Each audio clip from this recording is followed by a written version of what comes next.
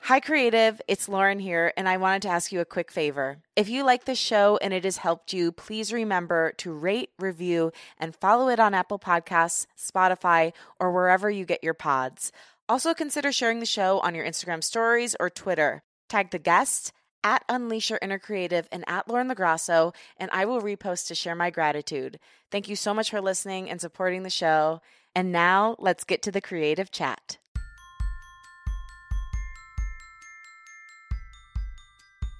Have you ever wondered about the concept of doing it all and whether that's even really possible in real life? Like, how can you have the family, the career, the house, the relationships, the kid, the joy? How? If you're a woman, this question has probably got a lot of weight to it for you. It's something we're faced with all the time. I think there comes a point in every woman's life where we start to consider how and when we might become parents, if at all. Maybe becoming a mom isn't something you've ever wanted. Maybe you're already a mother and it's been a turbulent journey, or maybe it's been bliss and you've found your way to make it work for you with everything else in your life. But no matter what, the thought of becoming a parent, especially a mother, can be extremely scary because it can mean a lot of sacrifice, potentially your career, your body, your mental health. Yes, it can bring a lot of joy, and it does bring a lot of joy, but also a lot of sacrifice that needs to be acknowledged. So today on Unleash, you're going to hear about motherhood through a creative lens with a guest who paints a very new picture of what motherhood could look like when we embrace our bodies, our stories, and the world of information at our disposal. Welcome to Unleash Your Inner Creative with Lauren LaGrasso. I'm Lauren LaGrasso. I'm an award-winning podcast host and producer, singer-songwriter, public speaker, actor, and creative coach, and this show is meant to give you tools to claim the word creative, take fear out of the driver's seat of your life, and love yourself enough to pursue whatever it is that's on your heart. On the show, we explore the creative process and journey, mental health, self-development, and spirituality. Today's guest is Danielle Gauss. She's an ICCE certified childbirth educator, lactation consultant, founder of Just Breastfeeding, and author of the hilarious, unabashed, and empowering book, Veggie Tales, Memoirs from Down Under. Danielle is trained in oral tethering and specializes in the identification and treatment of lip ties and tongue ties. If those words sound weird to you, that's okay. I didn't really know what that was either, but let me tell you, when you find out about it, it's mind-blowing, and whether you have kids or not, it could totally change your life. I wanted to have Danielle on the show outside of that amazing information that she's going to bring, because she is a great reminder that creativity is not reserved for actors, painters, or singers. It's every human's birthright, literally. I mean, birth and raising kids is one of the best examples of creativity around. And today we're talking all about the creation of life and doing it on your own terms.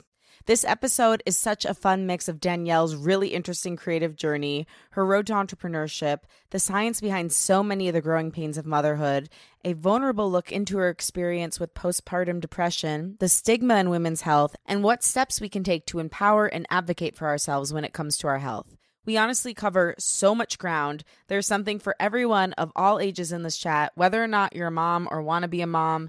I think there's just going to be something super valuable for you here. So now let's get to it. Here she is, Danielle Gauss.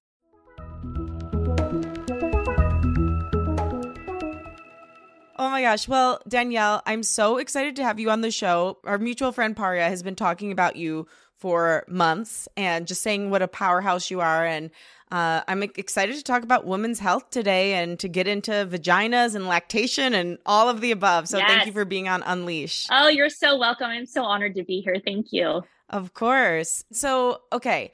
One of the reasons I originally started the show was because I wanted to show people that creativity wasn't just reserved for painters or singers or actors. It's your birthright as a human being. Birth, as you know, is like the ultimate show of creativity and creation. This whole earth is. Yep. So I really am interested in having you on because you've taken a very creative approach to something that actually, I mean, it is more of a newer thing within the world of healthcare, but still, like, you might look at it like anything in the medical field is more traditional, but you've taken a creative approach to this traditional thing. But before we even get into that, I want to know what your journey was like. Like, how did you find lactation? Like, how did that become your specialty and your passion? It's a great story, actually. It's not like you're a little girl and you're like, I'm going to grow up and be a lactation consultant.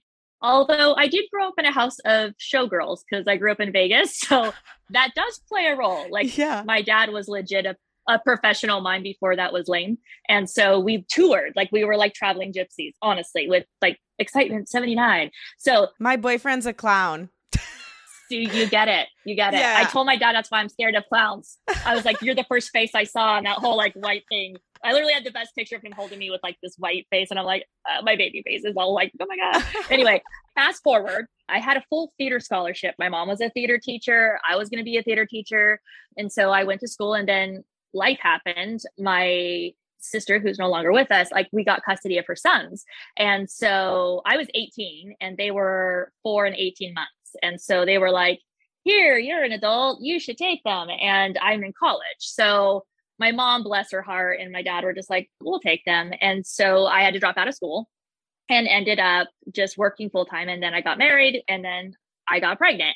Knowing I didn't want to work, like as a mom, I did not want to work full time because I felt what I was doing at the time was just going to pay for daycare. And I was like, I don't want some rando raising my babies when I can do it myself. So we were in our Lamaze classes, which in itself is a lost art. And I'm listening to the instructor, and I turn to my husband. I'm like, oh my stars, this is a monologue about vaginas and breasts. I can totally do this.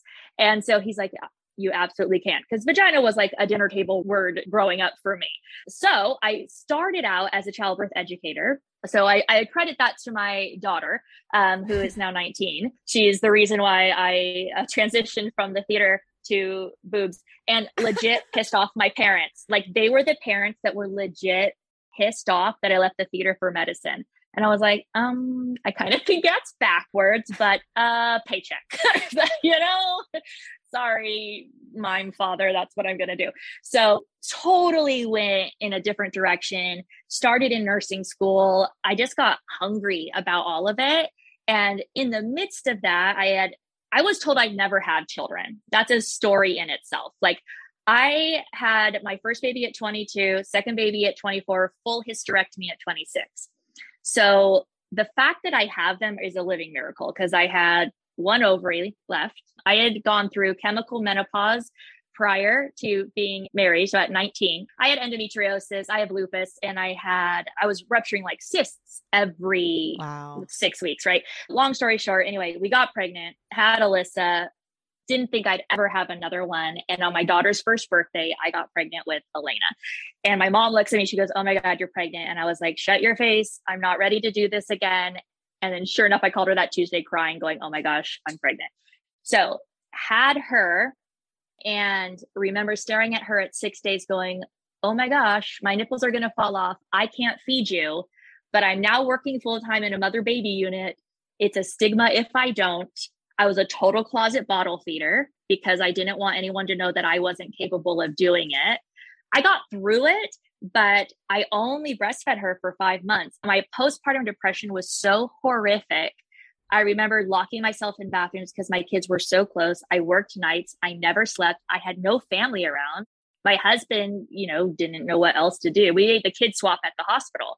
So I had one of those like aha moments of no woman should ever have to feel guilty about how she feeds her baby, regardless if it's breast, bottle, formula, breast milk, chest feeding, regardless. What's chest feeding? So chest feeding is, I do a lot of work within the LGBTQ community. So I have a lot of like lesbian families that will ask me to induce lactation or vice versa. Or if you're an adopted mom, if you adopt a baby, I can induce lactation on her so that she can successfully breastfeed her adopted baby. Aww. And so we oftentimes will use like a feeding tube, and then that becomes chest feeding. Oh, cute. Yeah. So that's kind of how I transitioned. And I knew that number one, we feed the baby. Number two, we do what makes you the best mom for that baby. And so I dropped everything, went back to school, and became a lactation consultant. And here I am all these years later. Okay. I don't know where to begin. That's one of the most amazing stories I've ever heard in my life. First of all, can we just touch on the fact, so often on the show, I'm like, what do you do when your parent doesn't support you on your creative journey? I can honestly say I've never had somebody come on the show and say, my parents were pissed off when I went into medicine. I know. They still, now they're like, oh, thank God. But you know what's been great is I think that's why I'm so different as a lactation consultant. Yeah. Because, and I made amends with them. I started a theater company at night. It was called Don't Cut My Song, DCMS Productions, which has since gone away. But I was like, slow your roll, mom and dad. I can still do theater and be with nipples all day. It's fine. So anyway, I think that's what makes it different, because when you have a baby and you're in that vulnerable time and your hormones are all over the place, every single family I meet, every mom I meet, every baby, it's a different scenario. Even if they have come to me with their third baby, it's different. And you have to think outside the box. If you try to do everything textbook, you're setting them up to fail. So I have found my theater training has helped me, believe it or not, tremendously in how I'm able to reach the families where they're at. I'm able to get down on their level. I've been able to be creative in how I create plans and simplifying things. And that's a lot of what I pour into my books too, is that it's just breastfeeding. It's just, it doesn't have to be hard. And, we have Google at our fingertips now, which is my total nemesis. I'm like, let me be your Google. So that's kind of where it all falls into. Yeah. And I'm also a theater person. I got a BFA in acting. So yeah. I think the great thing about it is, yes, it's like, it's hard to unwind that if that's been your dream for a long time. But if you find that that dream is no longer serving you, I can honestly say that I would trust theater people with anything. Like if I see theater on your degree and I'm hiring, I'm going to look at you so much more closely because I know you're adaptable. You're used to working in really weird conditions. You're used to working with all different kinds of people. You're used to being all different kinds of people. The level of empathy and compassion you have and thinking outside the box and creativity. Theater people can do anything, and it's a shame that that degree or that way of living is looked at as a throwaway. I know. Because to me, my theater degree was so much more valuable than my communication degree by far. Oh, 100%. I think I use my theater training more in everything. And you get it as an actor. Like I tease, I'm like, the same year I played Audrey in Little Shop of Horrors and then Diana Next to Normal. Could you get more opposite, right?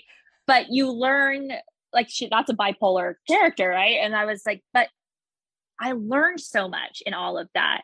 And I encounter families that are like that. And you have to be quick on your feet and improv. And when you're dealing with doctors that, let's be real, the nurses know more than the doctors and their MDism. Like you have to be on your toes. And I 100% agree with you. I think everybody should be required to take an acting class, regardless of what their field they're going into.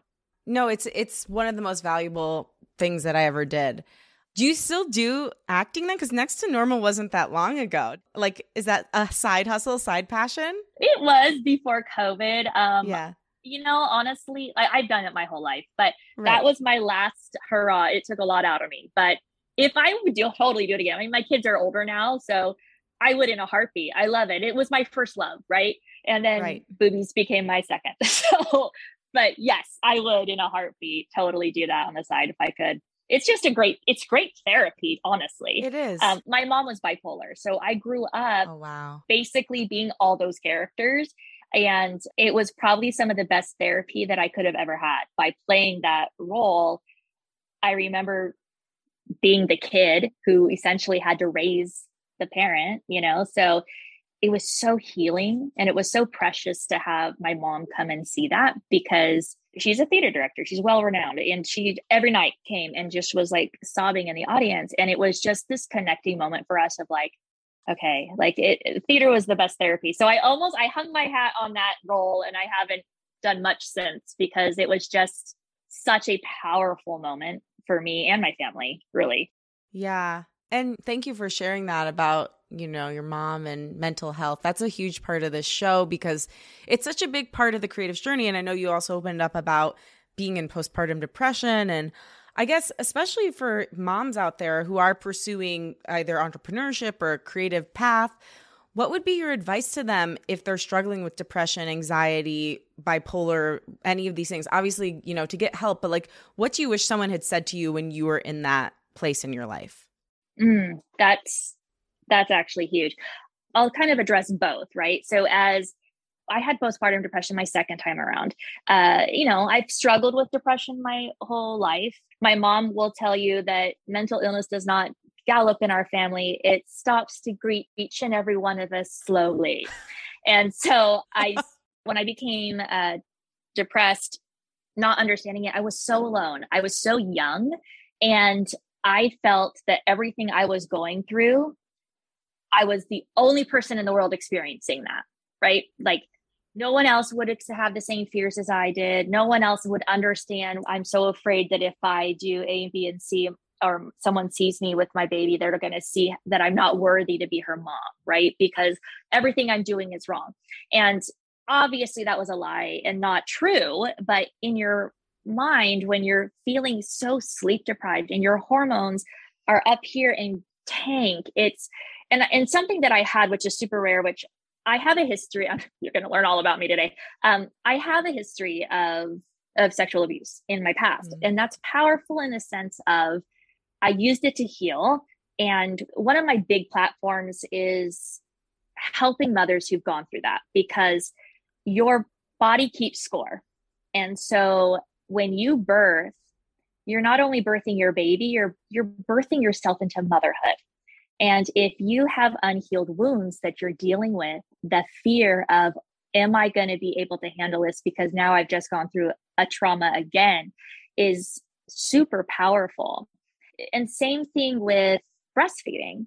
And when I mentor anyone in healthcare, consent's such a big thing for me, probably because it gave me back my power. And I think because when I had given birth, I had realized the re-traumatizing thing that had gone through therapy and counseling, and not being afraid to take medication, because there's a stigma around that. A lot of people ask me, how in the world are you where you are? And I'm like, Jesus and Prozac, like, truthfully, like, my faith got me through everything.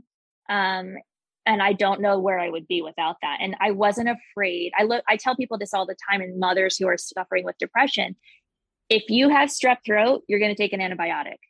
Your brain right now needs extra medicine. So we're going to take something to help with that. But you still got to talk it through. It's a Band-Aid in the moment, but there's other things you have to go through. So for me, it's very important to ask consent before I'll go to a mom and I'll be like, is it okay if I touch your breast? And they're like, duh, it's your job. And I'm like, yeah, I know, but let me at least buy you dinner first, as we're like going in there. Right. And that was valuable for me, because when I was being a breastfeeding mom and I had nurses just coming in and grabbing, the awareness of your body is no longer yours hit me like a ton of bricks. And I think that played a role.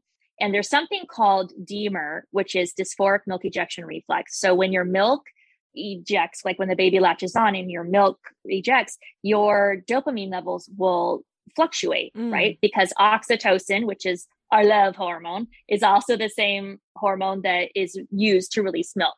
So a lot of women have what we call DMER, which is when you have an oxytocin release, your dopamine tanks for like 30 seconds and you get this overwhelming fear of just dread of, and it's a hormone thing.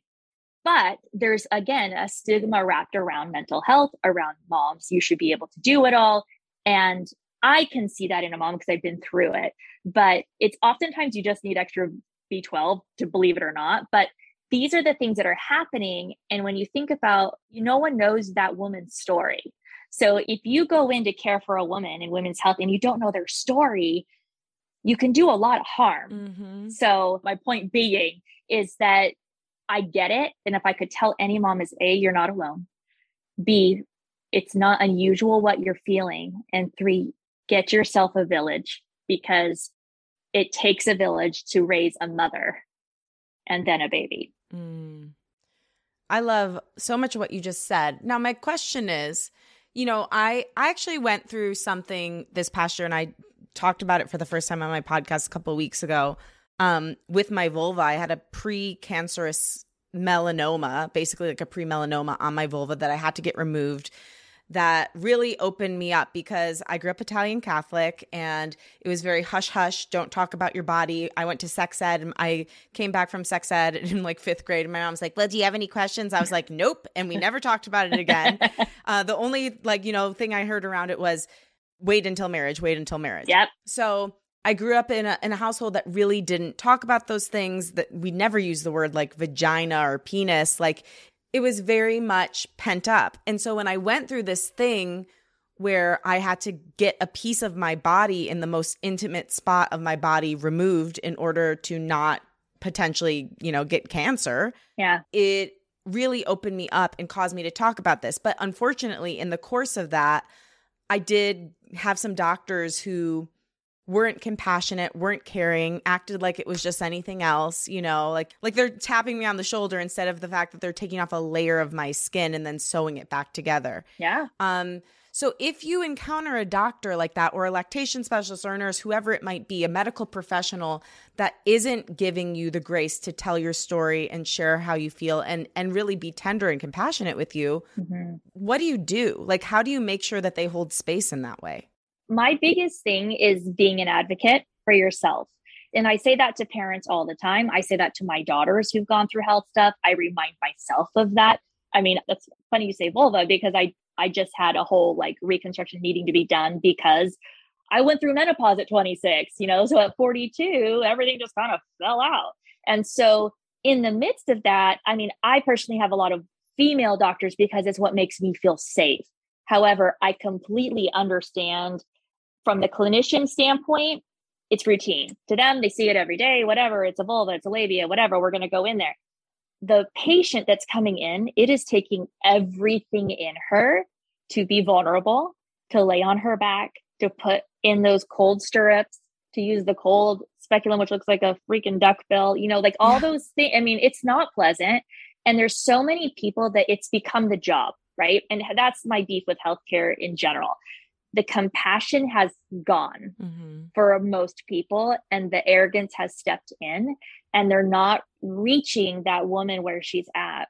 In that moment as a patient, because I've been her, I find it incredibly crucial as number one, let me walk you through what's going to happen. Here is why we have to do this. When you are ready, tell me, and then you guide them through. Like when I've had to do procedures and that is very similar to what you've gone through. My approach is I sit there, we talk about it, try to make the room as welcoming as you can. And then I wait until she gives me permission to go ahead and go in and do what I need to do. If I just go without her knowing, she's not ready for that. And I don't know what could trigger something, or it's just embarrassing. Like a lot of people did not grow up with vagina being a table word, right? Right. There's a stigma around it. And that to me is huge because it shouldn't be. It's part of your body. It's beautiful and it's there for a reason. It's how people are created, right? So it should be just as embraced as your elbow, so. That's literally, I was just thinking elbow. I'm like, why isn't it as embraced as the elbow?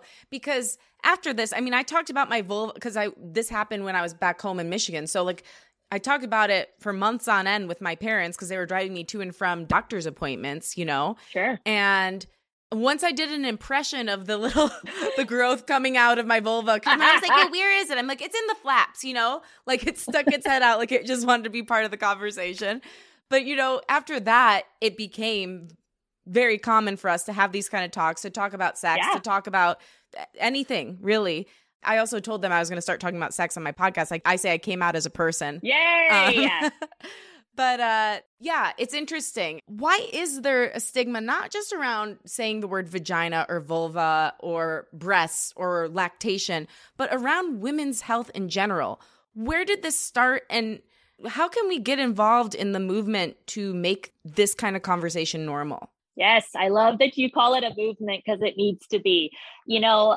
I think it's a generational thing. I think, religion and faith definitely play a role. For me, I grew up in a Christian home of where you wait until you're married. It was victory through virginity. Like I was the True Love Wait spokesperson. It was like crazy, which on the other hand, and I talk about this in my book with Veggie Tales about my first time, right? How do you hear about sex, et cetera, et cetera.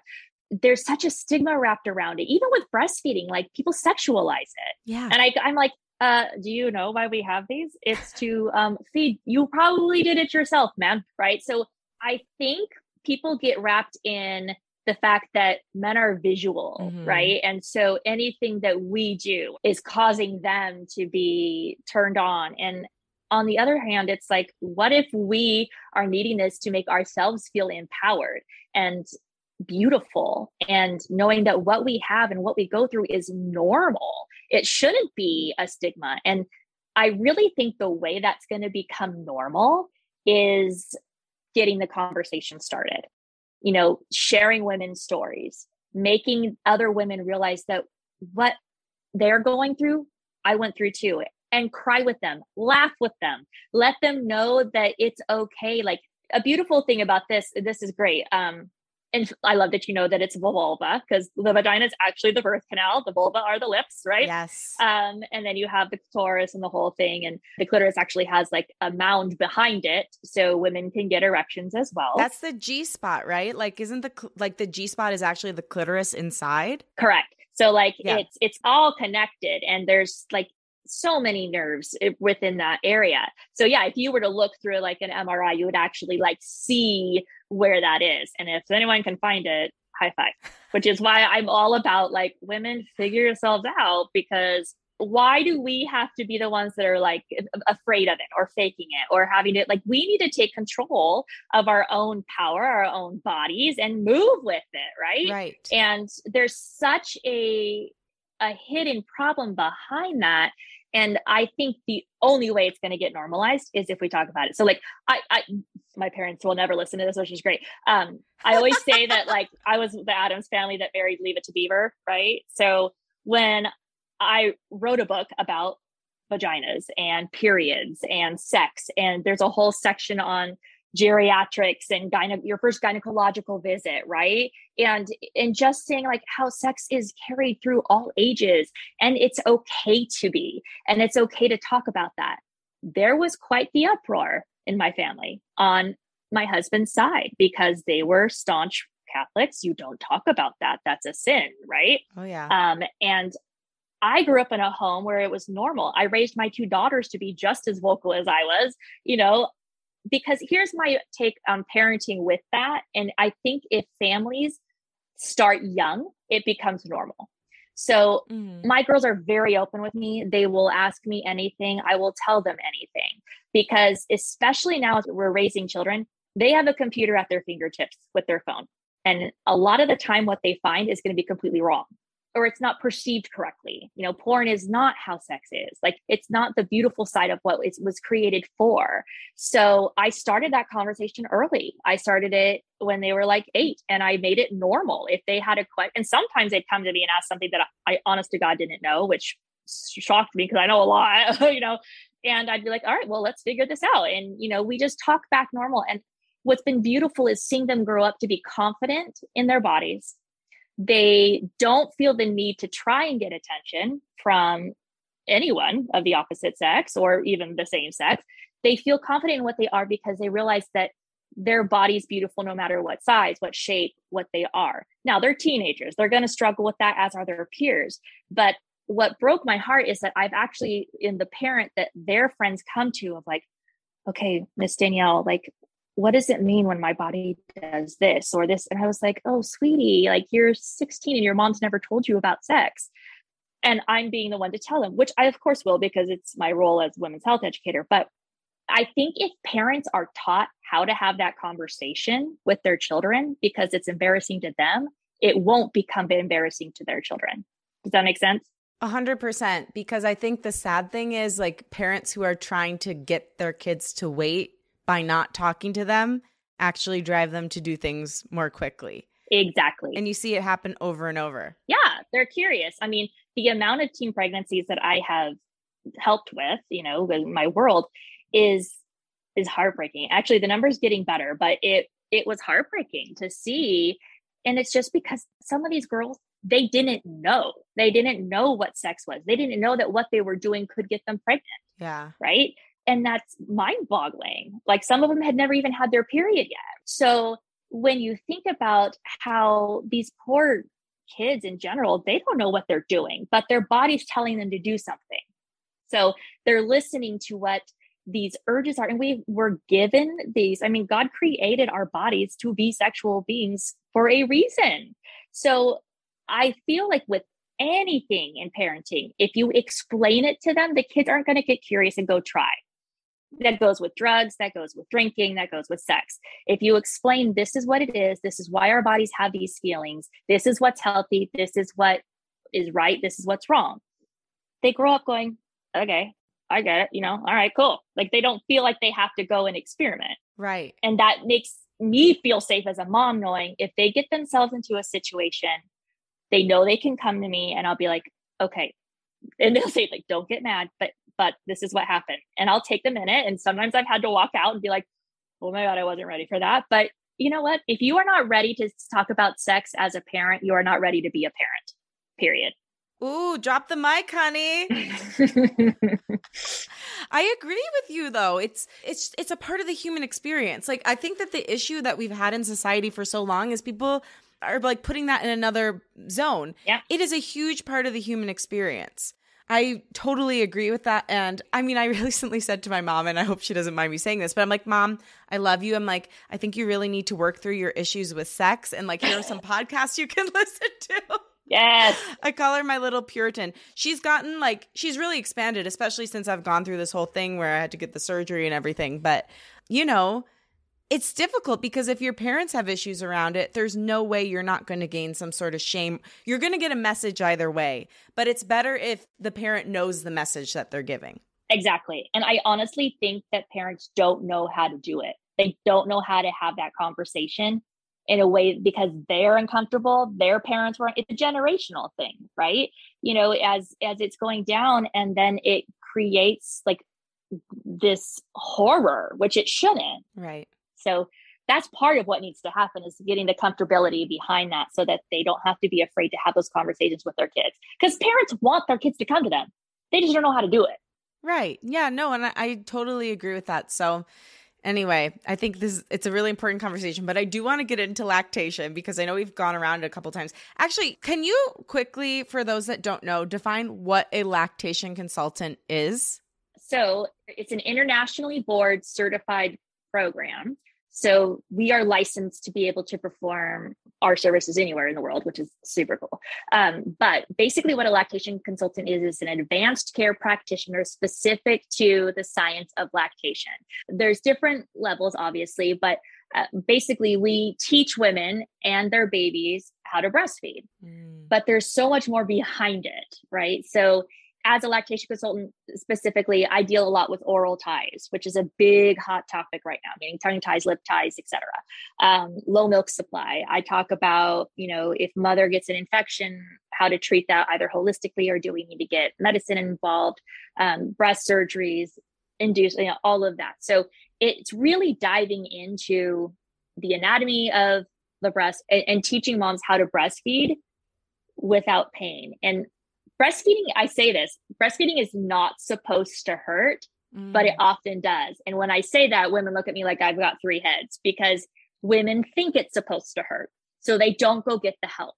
If it is hurting to breastfeed, something needs to be adjusted. It could be as simple as a positioning thing. It could be that the baby's got a hidden tongue tie or, lip tie. It could also be that the way that they birthed, the baby has tension here. So, and then some women just are going to struggle with their supply, and there's always a reason, always. And I think that's where the creativity comes in as a lactation consultant, and partly why I'm a little different in the aspects that I do, because I incorporate so many different modalities. So I love research. I love learning. And so like being creative with pressure points on the baby and knowing that this baby responds better to this pressure point and explaining it in a creative way. I'll tell the moms, like, you're the kitchen and the baby's the chef, and this is the restaurant, and this is when the milk is made, right?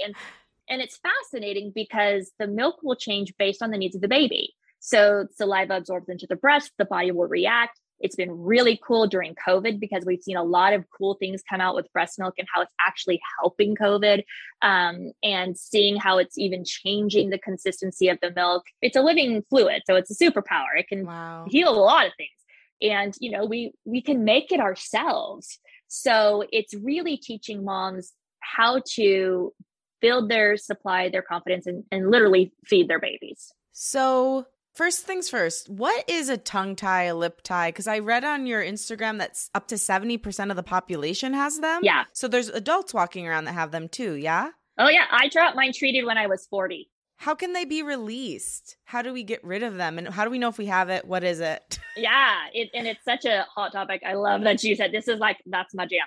So we all have frenulums. That's the stringy part under your tongue. And you have one on your upper lip. And that ligament is a collagenous fiber that goes all the way down to your toes, right? So it's a midline effect. It affects everything within that area. So think about it this way. When you snag a sweater and everything kind of bunches up, but if you release that thread, it opens up. Yeah. That's how the body is with this ligament, and the body will grow around it. It can't stretch. So from an infant standpoint, you'll see them constantly. When you think about babies who have been colicky, have reflux, gas, those are all lip ties. When you think about how many adults have had sleep apnea, CPAPs, braces, palate expanders, think about how many people have gone through the orthodontic process. That's all ties.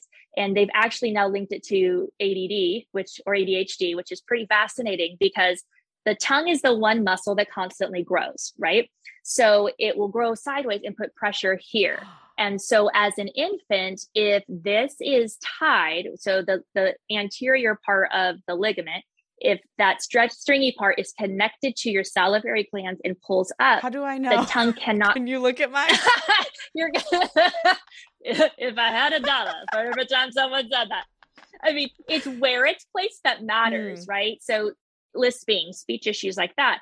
If you've ever had a gap in your teeth, that's from the lip tie. So it's the same ligament, but in an infant, it causes incredible pain for both mom and baby. So the way it's treated, and what's mind-blowing is my daughter, she had hers treated at 16. She is the ultimate reason why you get a tongue tie released. And we're trusting the pediatricians. That kid couldn't eat solids. She had horrible colic and reflux, was on Prilosec for years, was put under anesthesia 4 times before the age of 6, because think about how many kids are getting tubes in the ears. They get their adenoids removed, their tonsils removed. All of that is related to this tongue and the ties being put pressure. So if the anterior is a typical to the tip of the tongue or tie, if that ligament is growing inward, it causes a posterior tongue tie, which causes the tongue not to be able to lift up to the roof of the mouth to make that nice palate. So it causes sleep apnea because it blocks your airway, right? You're blowing my mind right now. I was like, girl, I'm going to get on that train. So long story short, she stopped growing. I'm trusting the pediatricians. They're giving her medications. And I think that's where my passion for this specific topic came, because I can be quite the mama bear when it comes to things like that. And finally, she just was always in the 5th percentile, right? And doctors get so wrapped up in the numbers and the percentiles, and it has to be this. And she struggled with learning. And, finally, her orthodontist, after 6 years of braces, was like, yo, can we get this treated? You're tangled in the hole and it keeps coming back. This poor kid was in a car seat until 8th grade because she was just so tiny. So she stopped growing. And the doctor's like, I think we need to do growth hormones. And I'm like, yo, slow your roll. Enough already. You've done enough to my kid, because she was having ocular migraines, etc. So long story short, I did my homework. And that's where I found Team Tongue Tie in Del Mar, California, where people just fly over. So Dr. Stacker's a pediatrician, her sister's a pediatric dentist. They both became lactation consultants, which is super rad. And so they use a technique that's a CO2 laser. And that technology is about 4 years old, and it's the safest and most effective way to treat, because if the tongue cannot work correctly, the body will compensate and it will build extra ligaments in the cheeks underneath the lip here. My tongue grew extra bone because the ligament wasn't working. I had no idea, right? So the kid who hadn't grown in 2 years, they fixed the procedure in 3 seconds, numbed her to 3 seconds, right? She grew an inch and a half in 3 weeks. And I was like, what in the actual hell just happened here? So what happened was, because it was causing her not to be able to sleep, she could never get into a deep sleep because the airway was being blocked by her tongue. Her tongue was being pulled back and clenched by her jaw. So she never got into a deep REM sleep. So therefore she couldn't grow. It pulled up her whole digestive tract. She couldn't absorb nutrients. As soon as you fix that, which literally took seconds, the kid was able to sleep. She did better in school. She grew. Everything got better. I went in with a 10-day migraine, which I've suffered with for 40 years. And I said, okay, whatever you can do, just fix it. And she's like, all right, get on the table. And this little tiny CO2 laser, she goes in, she released underneath my tongue, my lip, and I had developed under here, and my headache was instantly gone. And when I say my headache was gone, this was a migraine that no one could break for days, weeks. It had gone on. Instantly gone. My TMJ was gone. I could hear out of my right ear for the first time, and my lower back pain was gone. And I was like, what is this madness? I must learn all the things. So it is a huge problem because it's genetic, right? And we are learning more and more about how it's connecting to so many different things. And if we can treat that as a baby, cool. I always say it's like they're sucking a milkshake through a straw with a hole in it while running on a treadmill, right? They're burning more calories than they take in. And these poor kids don't know any different. So that's why they get colicky and cry. We fix it early, they're going to grow, they're going to be happy. And now their brain's going to get good oxygenation. So the kids who are at like 2, who are tied, who aren't getting good oxygenation, is causing the cortex of the brain to not develop correctly. Therefore, an increase in ADHD. Okay. Wow. I was like, you sure you want to go there, girl? I do. But I want to know what we can do about it. Like, how do we know if we have a tongue tie? And, most of my listeners are adults, I think.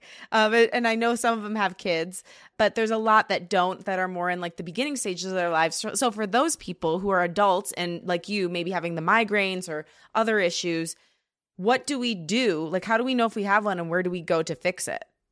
I mean, you have to go to someone who knows what they're doing. Typically, it's dentists that are doing this because they're doctors of the mouth. Certainly, Dr. Sacker is pretty one of her own. There's ENTs that are trained in it. My best advice is you need to make sure it's a CO2 laser. You don't want scissors. You don't want a diode. You want to make sure that they know what they're doing, because the CO2 laser is the only effective way so it doesn't reattach, right? Because as adults, our bodies have already learned to compensate. So in my experience, I certainly went and had to do stretches and jaw exercise to loosen up everything, but I went years without knowing. So how you find out is find a specialist. Oftentimes, if they're really good at what they're doing, they can tell by a picture, or they'll have you send a video of you doing sucking exercises, like, right? Or lick a lollipop or things like that. And, it's amazing. I always tease my poor husband. I'm going to say this anyway. And he's like, oh, things are different now. Like after I got my tongue tie fixed, I'm like, yeah. And I told Dr. Sacker, who does all ages, I'm like, girl, you need to advertise this, because this sure made things a lot better in every aspect of my life. So the way you would know is you just find somebody who's trained in it that can actually take a look and feel. Okay. And you just search tongue tie doctor, or like, what do you? I actually have a list that if you were to go to my Instagram and you want to DM me, I actually have a list because I'm very picky about who I refer to, because you can just go to somebody and they don't really know what they're doing. They're just jumping on the bandwagon. But I do have pretty good contacts all over the country, all over the world, actually, even in London. And the AAP has a list, and so does the doctors of laser medicine have that as well. So I can certainly offer that to you. You could post it if you want, or have it in your link tree. Okay. But yeah, you want the good ones. So it's important to know where you're going, or just send me a picture. I'll tell you. You're the best. Okay. So let's get back to lactation for a minute, and to women breastfeeding.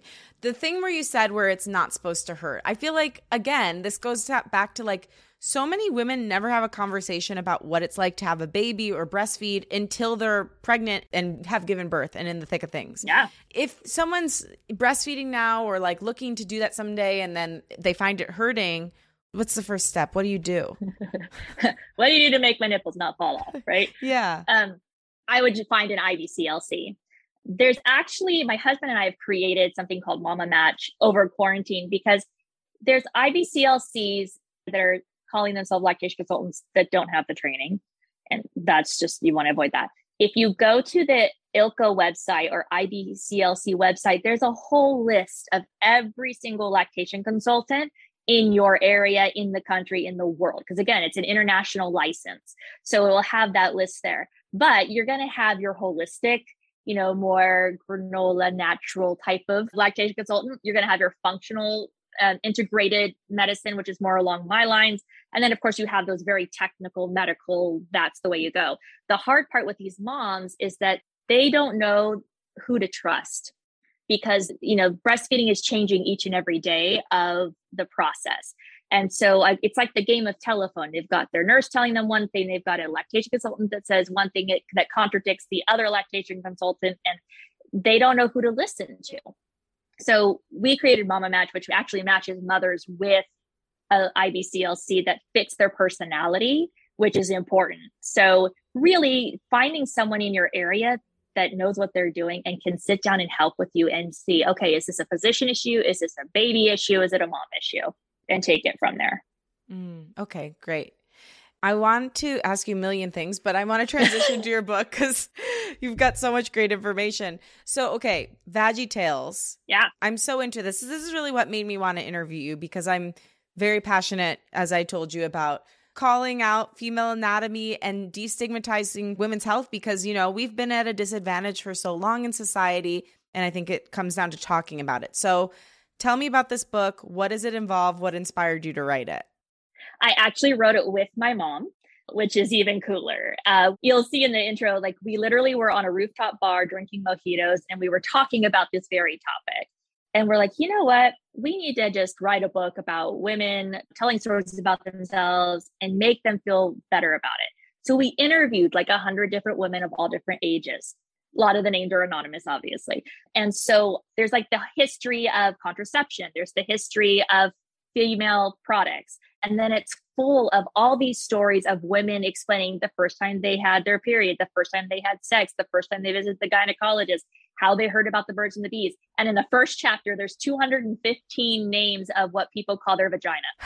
So I had to have the glossary and it's mind blowing. I mean, everyone has something that they call it, right? So we have 215 of those names printed in the first of the book. And so that's where it kind of was born. And my mom has become sick. And so, she's in the process of passing. So she's got another year or so on her. She's feisty. I'm sorry. She's got an eclectic past. Half the stories are from her. They really are. We're you'll see all these different random names. And I'm my daughter read the book and she's like, oh God, which one's grandma? Which one's you? Which one? I was but it's basically about women, empowering women. And that's why we wanted to write it. There's stories in there that are going to make you laugh. I mean, it's really funny. I mean, again, I wrote it, so I think it's funny, but so hundreds of women submitted these stories and I'm reading through them and I'm laughing and then I'm crying. And I'm just these women's voices need to be heard.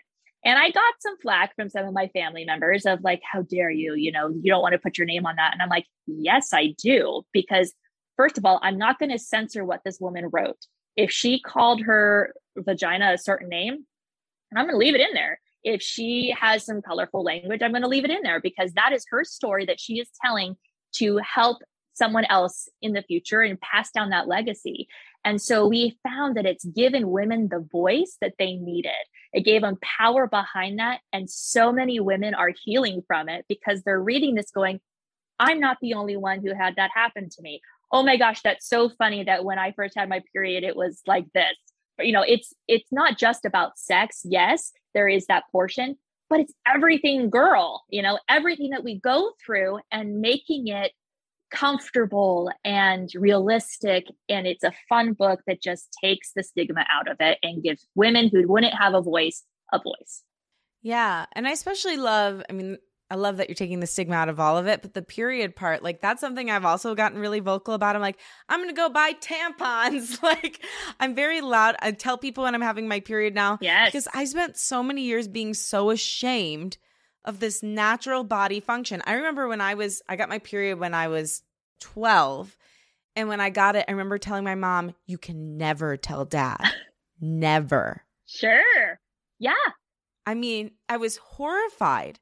Even up until I was in my like mid to late 20s, like hiding the tampons in CVS and making sure I bought them with something else. It's like there's so much period shame. That drives me crazy. Yeah. You know, and that's why I actually went through, and there in the book, there's a history of where pads came from, where tampons came from, what the Egyptians back in the like BC did as a form of feminine hygiene. And, you know, my mom back in her day literally had the garter with like the bloomers and the diaper and all of that. And so when I was late bloomer, I was 15. My mom swore I didn't have a uterus. Made me, that whole story's in there. She made me go and like get an ultrasound, and they're like, I know there's a baby jumping on there. And she flipped out and started screaming about she's a virgin in the middle of the ultrasound technician's office. But when I got my period, I got the period basket, and it was like this big ordeal. And she threw me a period party, and my dad was like, yay, finally, right? Where there's a story in there about my cousin who was home alone with her dad. And she's like, Daddy, I'm bleeding. And he's like, oh, just go get a Band-Aid. And she didn't know what to do. Right. And then it finally dawned on him what was happening.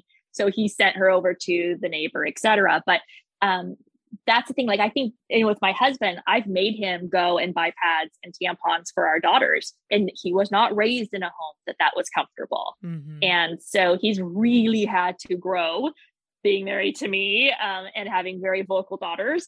But I think it's important. I mean, how do the people think that we exist if it weren't for menstruation, you know? Yeah. And it's just so odd to me that it's so stigmatized. I mean, I guess maybe it does go back to like the Bible when it was like, yep, don't sit on the same bed as somebody who's menstruating. Don't be under the same roof. Like you're in the red tent. I swear that happened because women are like pissed off and hormonal and don't want men around them. I would totally be down with that. Yes. There's a red tent. Cool. Can I sit there for 7 days? I'm down for that. Fine. Happy to be exiled. Yes. Yes. I do think it goes back to those times, though, truthfully. Yeah. I'm so happy you're doing that, though. Thanks. And I know you have another book coming up. What's that one going to be all about? That is my breastfeeding book. It is called The Booby Fairy's Guide to Breastfeeding. And it's written for the new mother as if she was in my office having a consult with me. So it's lighthearted. It's fun. I break everything down and explain it in a lot of theatrical ways, believe it or not. Shocking. I actually, because you have to make them feel empowered. And that's what I want these moms to leave feeling, and or they're reading it going, okay, this makes sense. And it's all within one section. It's not technical. It's consistent. So I've been called the Booby Fairy, the Lactinator, all those. That's why my podcast is called the Lactinator. But the Booby Fairy, I was like, that sounds good. So it's my Booby Fairy Dust book, and that is really there to educate new moms, so they have something solid that's relatable and understandable from a clinician that knows what's happening. Yeah. And, there is something I quickly wanted to touch on, because you talked on your Instagram about how somebody who was like a competitor was making up lies about you. And yeah, it's so interesting because it's something we talk about a lot on the show, where anytime you're an independent contractor or an entrepreneur or an artist, you're setting prices, right? And you could be doing something incredibly altruistic like what you're doing, but you still deserve to get paid for your time. Right. And so how do you deal with that kind of judge? I mean, obviously you dealt with it head on, but like, how does it hit you when somebody kind of comes at you, first of all, with like falsehoods, but then like judging your prices for the service you're rendering? Right. And it's funny, my whole approach is that breastfeeding should never cost so much that you can't get the help. So I purposely, as long as I've done this, as advanced as my care and my licensing is, I've always kept them low, because if somebody needs help breastfeeding and she can't afford it, we'll work something out, right? Everybody can do something, but they don't want to get it for free. I'm like, cool, make me brownies. Like it's something that they can get that care. And practitioners know that. And for years, finally, I had so many doctors that are dear friends of mine being like, girl, raise your prices. There's people out there that cost more than you and they don't know what you know. So I got it comfy, but we're also starting to see insurance companies cover it, which is nice. But what you're referring to, which just cracks me up, is my patients become my family. They really do. They're my friends. They are my family. I let them text me and they will go on, they'll write reviews about the comfortability and how I'm, I'm different. And so I know you can pay people to write reviews. And so that was what was on. And there was, in that particular review, it was, she only, she's everything for money and she only refers to so-and-so. And I was reading that and just started laughing. So I'm like, if anyone who truly knows me knows I would do this for free if I could, if I didn't have to pay rent in my office, but a worker is worth its wages, right? And so what I realized is if at a certain point, your price reflects your skill.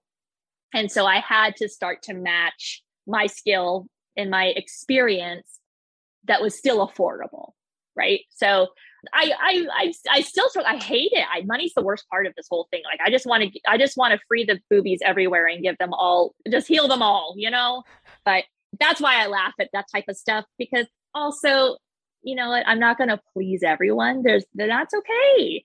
And that's how I think everyone should just approach life. It's okay. It's okay if you're not everyone's cup of tea. Okay, cool. I'm there for the masses. Yes, you are literally there for the masses.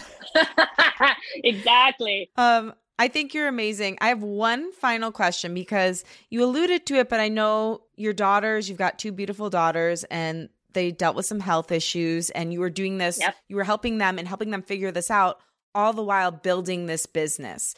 And I know that there's a lot of people who either are parents and thinking about pursuing a creative life or in a creative life who need tips on how to do this. And for me personally, like I thought my whole life, I can't have kids until I get every single thing done that I want to creatively. But through this show, and I say this all the time because I think people need to hear it, every single person I've ever met on this show has had their greatest success post-child or post-children. Yep. So I think that's pretty cool. But I'm curious to hear what your journey was like, how you kept your mental health going, and how you worked on building your business when you were caring for two little ones that needed a lot from you. Oh, totally. They changed my world, obviously. Like my trajectory in life completely shifted once they were born. And then again, when the second one was born. And it wasn't easy. I worked nights for a long time. I studied during the day. There were times I was up for like 48 hours, right? Like and I have lupus, which is an autoimmune disorder. And so I try to just push myself, and my body sometimes says, time out, thanks. Time, like it just crashes. I will never forget one time when the kids were really little, I came home and I'm like, here's a box of mommy's hair bows. Here's her makeup. Just make me look pretty. And I laid on the ground and took a nap, and they just it occupied them for like 30 minutes. I looked like something, let me tell you, when I came out of that.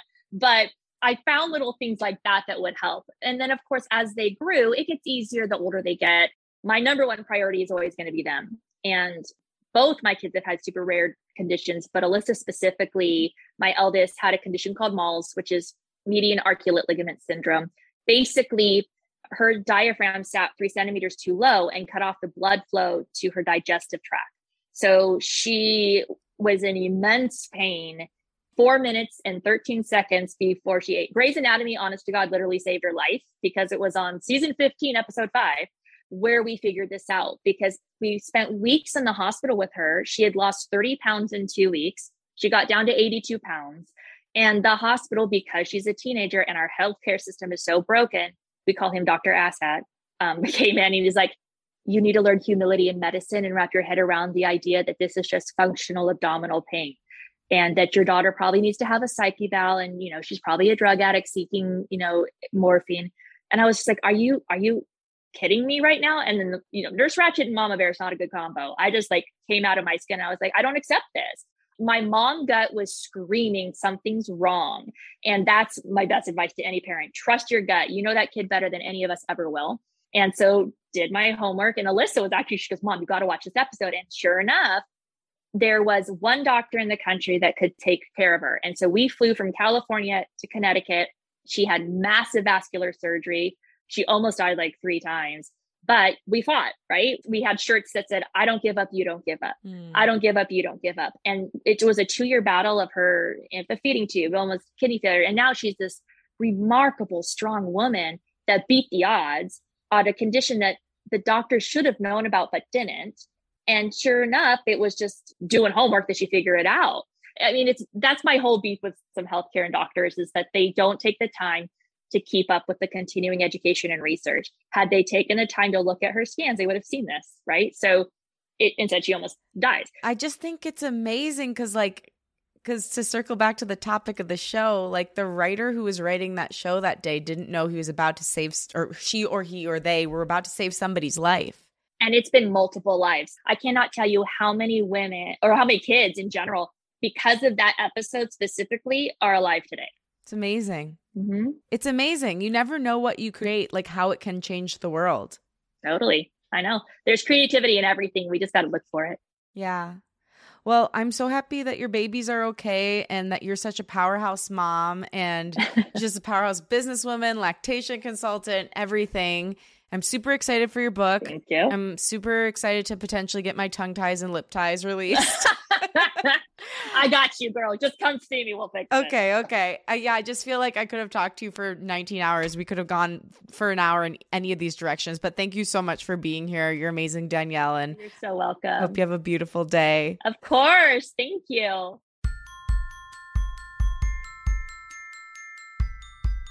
Thank you so much for listening, and thanks to my guest, Danielle Gauss. For more info on Danielle, you can follow her at Danielle Gauss, IBCLC on Instagram, and check out her website, justbreastfeeding.com. You can also buy her book, Veggie Tales, Memoirs from Down Under, on Amazon, Kindle, or wherever you get your books.